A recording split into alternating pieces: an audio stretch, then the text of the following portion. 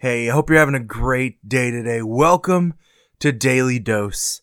Hope you join us today as we dive into Scripture and we take a look at what God's Word has to say for us today.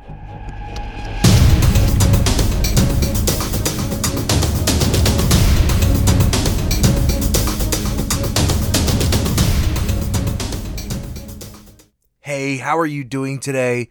It is July 31st. We're at the end of the month, but a beginning of a new chapter of Daily Dose. Today, we begin in the New Testament, and we begin with the Gospels. And the Gospel just simply means the good news. And the good news is this, is that Jesus Christ forgave the sins for all that trust in him. We also refer to the Gospels as the first four books of the Bible, Matthew, Mark, Luke, and John, and how they cooperate together.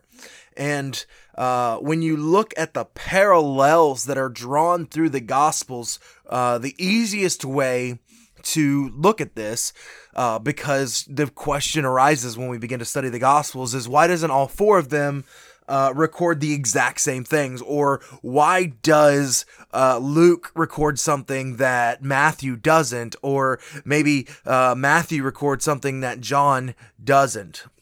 And so the simple question of this, and it's an exercise that you can do this with your family, is to give everybody a piece of paper and describe to them a story. Tell a story with as many details as you could possibly fit into it, and just tell them to take notes on it. Gather up those notes and read them all. Take the time to read every single note and see how one member of your family might record a different detail than another member of your family. It's simple as that. The Gospels were being lived. Matthew, Mark, Luke, and John were living in the times of Jesus as this was going on. And so we're going to, differentiate today the Testaments, the Old Testament and the New Testament. One of the benefits that we have today is to be able to read the Old Testament through the lens of the New Testament. Because when you read through the Old Testament, you begin to see prophecies that are fulfilled in this person of Jesus. So if you have your Bible, turn with me to Matthew chapter 2.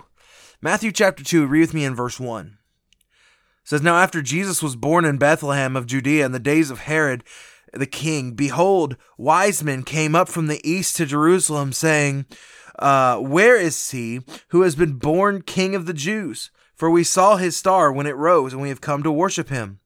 When Herod the king heard this, he was troubled, and all Jerusalem with him. And assembling all the chief priests and scribes and the people, he inquired of them where of the Christ was to be born. And they told him, In Bethlehem of Judea.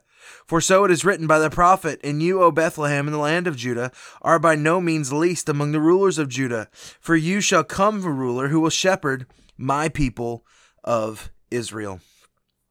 So we see this wonderful fruition, this wonderful completion of the prophecies and the Gospels that come through the man of Jesus. And so what is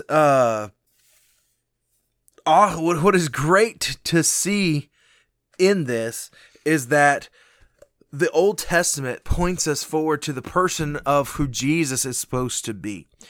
And so the Gospel of Matthew will emphasize a number of Old Testament prophecies that are fulfilled by Jesus, because the Jewish people have longed to see this Messiah, the Anointed One. And what we're also going to see is how despite them looking directly for him, they miss the person of Jesus. They miss who Jesus is. They miss the Messiah that Jesus was supposed to be.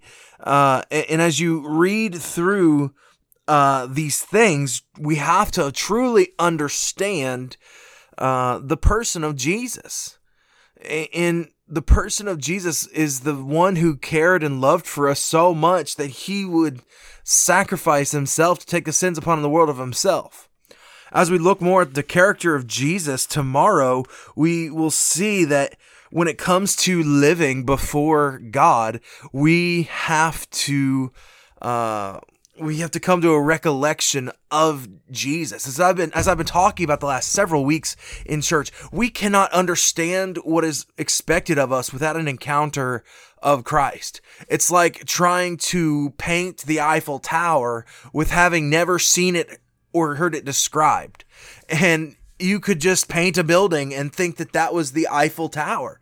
Well, we could think we understand God and we understand Jesus, but without a true encounter, we can understand neither one. I hope you have a great day, and I will see you tomorrow.